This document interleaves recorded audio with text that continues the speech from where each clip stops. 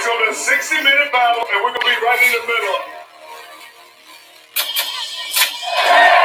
It's what's inside of it. It's how you got to grind it out. Let's go shock the nation today, baby. Let's go shock the nation today.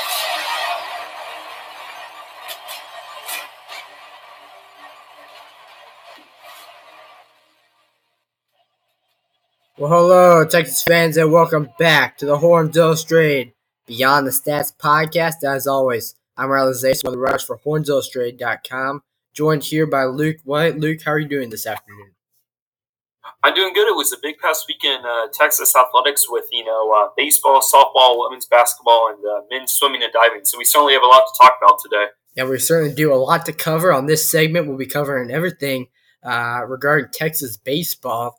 Earned the series victory over Oklahoma, was blanked by Texas A&M 2-0 last night, and look ahead to the Kansas series this upcoming weekend in Lawrence. So a lot to talk about, Luke, for Texas baseball because they look like a team that could go to Omaha, and I know you say that at the beginning of every year.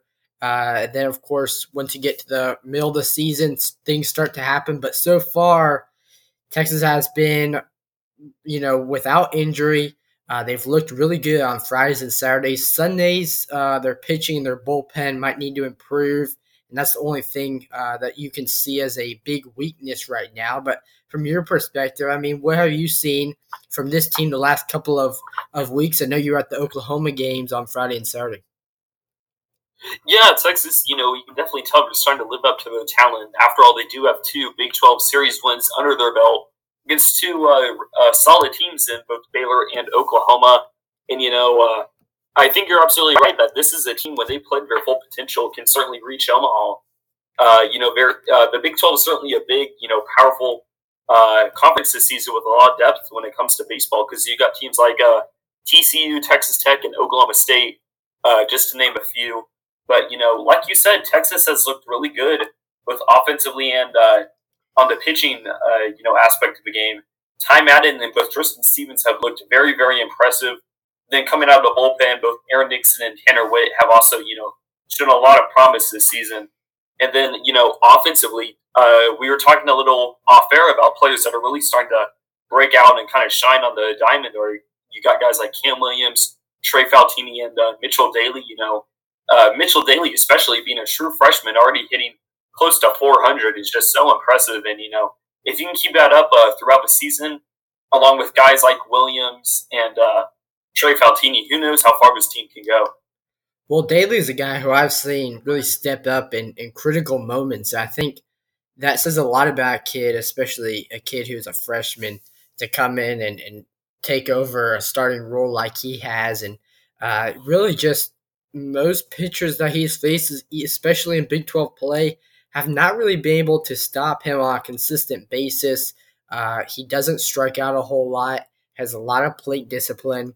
Then, as you mentioned, the pitching side of things, Ty Madden, we knew how good he was after that first start of the season, though, against Mississippi State. I think we started to have some questions on what we would see from Ty Madden and how long it would take him to get back in the swing of things like we saw him in 2019. And it really has not taken him long. He's earned Big 12 Player of the Week honors twice already this season and really just looks very confident as the season has progressed.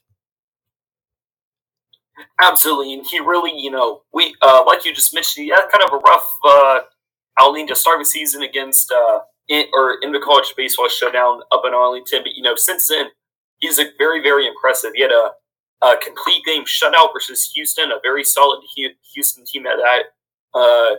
And previously, before that, he had another very solid, I think, 7-inning outing versus another solid BYU team. And, he's pitched very well against both Baylor and Oklahoma since then. So, and South Carolina to add to that. So, three more really good teams, he's going against this really top-tier competition. And he's playing very well. I think he's certainly showing why a lot of major league scouts are very excited about what he has to offer and what he can do for their teams. So it's I think he is another guy where this Texas team will really only go as far as he can go. A team can't be successful without their pitching, but with a guy like Ty Madden on the mound, you figure that takes a lot of stress off the coaches and the other players on Friday nights. Yeah, exactly. And, that's one of those things to have a guy who can go out there consistently. I mean, we've seen it with the Vanderbilts and the LSUs over the years and those, blue blood programs. But for Texas, the pitching has always been one where you're almost questioning who you're going to get out of certain guys, especially Saturdays and Sundays. But this year, I mean, we've seen Tristan Stevens step up a lot as well. Then one aspect of the game that I really liked watching this season is the speed aspect. Mike Antica was a guy who, when he came in, I think you always get excited and hyped up about a graduate transfer, a guy who has experience. Not only did he have experience, but he was, Big East 2020 preseason player of the year. And he's lived up to expectations after kind of a slow start at the plate. I mean, tied with Eric Kennedy, Texas left fielder, for the Big 12 Conference lead in stolen bases with 11. They also both rank nationally number 17, I should say, in stolen bases. So that aspect, the speed aspect, the ability to stretch a single into a double to score a guy from second on a base hit. I mean, that's played no small role in Texas, scoring a plenty of runs over the last, two Big 12 series. Yeah, you bringing up Mike Antico and kind of the excitement surrounding the a graduate transfer joining the program. In the Texas A&M broadcast last night, one of the announcers, kind of brought up how this is a Longhorn team with a lot of experience and veteran leadership. You got guys like Zach Zuby and E.J. Petrinsky, who were both on that 2018 team that reached the College World Series in Omaha.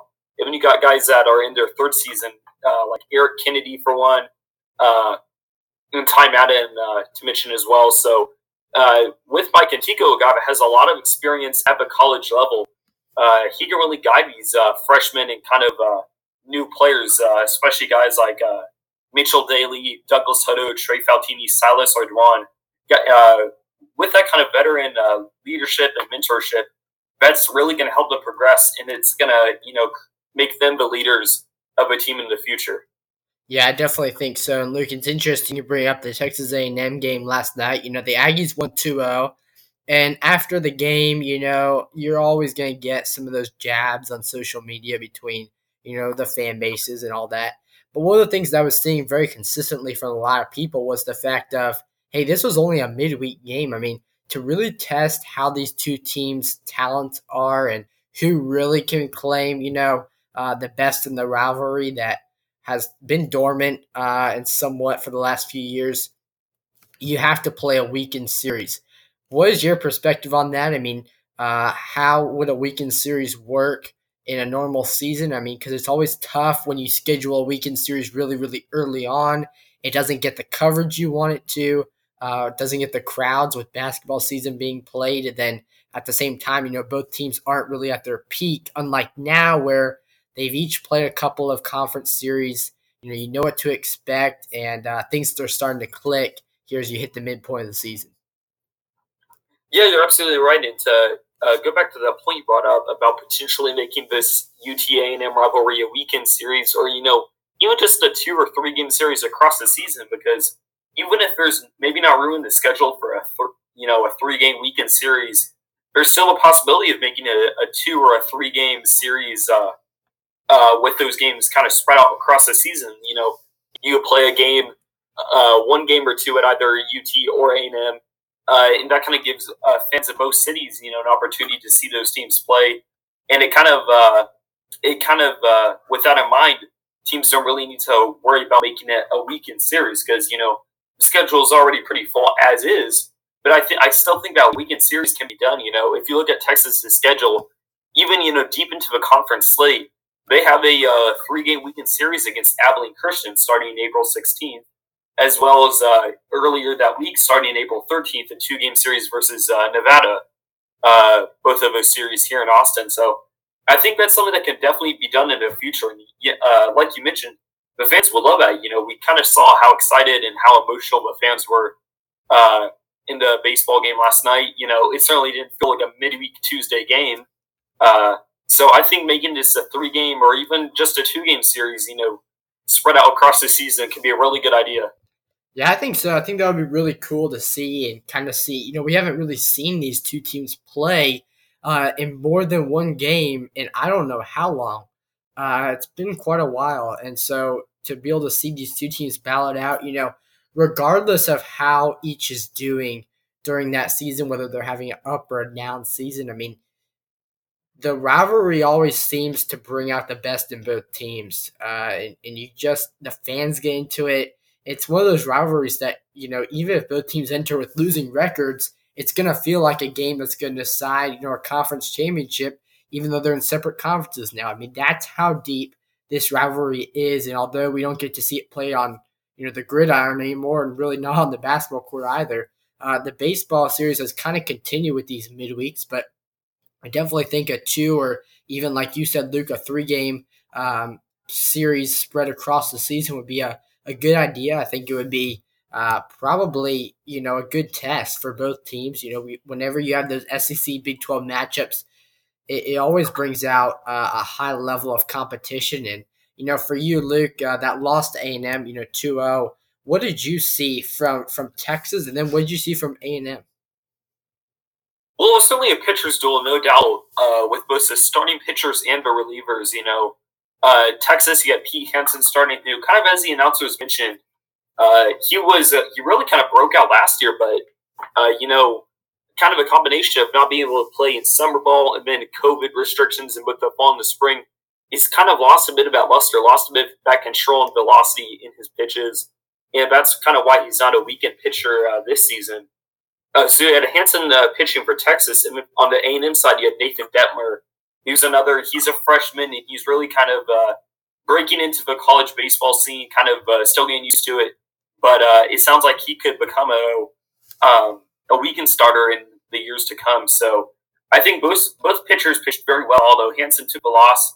He put together a really great performance, only allowing one earned run across at least 5 or 6 innings, if I'm not mistaken, at least 5. No doubt. So I think both pitchers did a great job really silencing two very potent offenses. And then on the Texas side, you had Tanner Witt come in relief. And, he did give up a home run to Texas A&M catcher Mikey Honer. But aside from that, he had 5 strikeouts in 2 innings. So he's another guy on Texas that has really impressed me this season. He's only a true freshman. He's already playing like a veteran, very great stuff out of him. I feel like Longhorn fans have a lot to look forward to. And, A&M ended up getting the upper hand with the 2 home runs. But I still think, Texas, now ranked number 5 at least in the D1 baseball poll.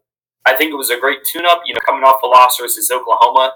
And that'll get them ready for series versus Kansas this week and at Kansas. And, if you can remember back in 2019, the Longhorns were swept by the Jayhawks in Lawrence. Kansas comes into this series 15-8. Actually had a come from behind victory versus Missouri last night, another SEC team. So I think this will be an interesting series. It'll certainly shift the Big 12 standings depending on how it turns out. But I really think yesterday's game was a good tune-up for UT. The pitching looked, in my opinion, very well. Offense just couldn't get it going. Yeah, and that's a good assessment. I mean, I think looking past the A&M loss, you always have those tough ones, but looking ahead, I think it definitely provided them with a good challenge. Before heading up to Lawrence, you and I were mentioning off there. I think it was you, Luke, that noted that Texas has a very good chance to sweep this series. They've had the chance against Baylor and Oklahoma both. Just couldn't get it done on Sunday. Now, looking at the pitching, because pitching is a very good assessment of what you're going to see from a series. The thing to know about Kansas is 2 of their 3 starters have ERAs above 4.45. I mean, Friday night starter Ryan Sear, who typically is the team's ace, is just 3-2 this season with a 4.78 ERA. The really guy that I think could silence Texas somewhat would be Cole Larson, Kansas's righty, who starts on Saturdays. He's 4-1 this season with a .86 ERA. Doesn't allow a lot of runs. Very good control. Texas is going to need to have very solid pitching from Tristan Stevens on Saturday if they want to get a win in Game 2. but I do think Friday and Sunday are both games that Texas can win relatively easily as long as their pitchers can be on point, throw strikes, and the hitters can just take it from there. Yeah, for sure. And, a point you brought up earlier in this podcast is, Texas has kind of struggled on Sundays in these series. I believe they lost the last game of the series to BYU, and then they lost to Baylor and Oklahoma in their series on Sunday. So I think they can get that Sunday victory this weekend. That would be big for them. I think it would certainly help their confidence. And as I mentioned, this is a very deep conference, a Big 12, when it comes to baseball this season. Texas has some tough competition ahead. So I think a Sunday win, and a sweep especially, would be very big for them going forward. I think it definitely would be. That's a great point there too, Luke. And when it comes down to it, Texas needs to start winning on Sundays if they want to, kind of maintain their place in the Big 12 standings. So I think this is going to be very crucial. As far as looking at the big picture of the Big 12, I mean, there's really only two teams that I can see right now that could beat Texas in a series, that being TCU and Texas Tech, both looking very, very good right now. So Texas just needs to continue to improve, keep going with the process, keep doing what they do offensively on the mound. I think the things will come. The hitting will come, the pitching will come on Sundays. But as of right now, I mean, they're looking really good in those first two games of both of their last two series. Yeah, no doubt. And kind of as I mentioned earlier, pitching is what's going to – this Texas team will really go as far as their pitching will take them. I think the offense is there and the pitching is there. It all just comes down to if the players can execute and kind of, play to their full potential. Obviously, that's necessary. You mentioned they have series versus both TCU and Texas Tech coming up. And if Texas really wants to compete for a Big 12 championship in baseball, it starts with those two teams, especially taking them down. And then to close out the season, looking forward to it, Texas has a series versus West Virginia, who, albeit being 10-9 overall, they're already 2-1 in conference play. So that's another team that could kind of sneak up on them. And kind of how it was in basketball, it's important for them to not really take any team they shouldn't underestimate any sort of team. Especially in conference as good as the Big 12, it seems like any team can beat anyone, and Texas needs to keep their composure and play to the best of their ability. Yeah, you're absolutely right there. That's what happened in 2019. I think we all thought, man, Texas can beat Kansas. We'll get, you'll get two wins out of them up there in Lawrence, and then they'll keep their Big 12 tournament hopes alive. If you remember at that point, Texas was in 9th place in the Big 12, on the verge of missing the Big 12 tournament. They got swept, and that pretty much sealed it. They would end up losing a series to Oklahoma to close out the season and missed the Big 12 tournament. Definitely a low point following a run to the College World Series the previous season. But, man, they're looking back to get back to Omaha this year, and the pieces are certainly there. Texas fans, thank you so much for tuning in to this segment of the Horns Illustrated Beyond the Stats podcast from Riley Zayas and Luke White. Have a great week. Go Horns.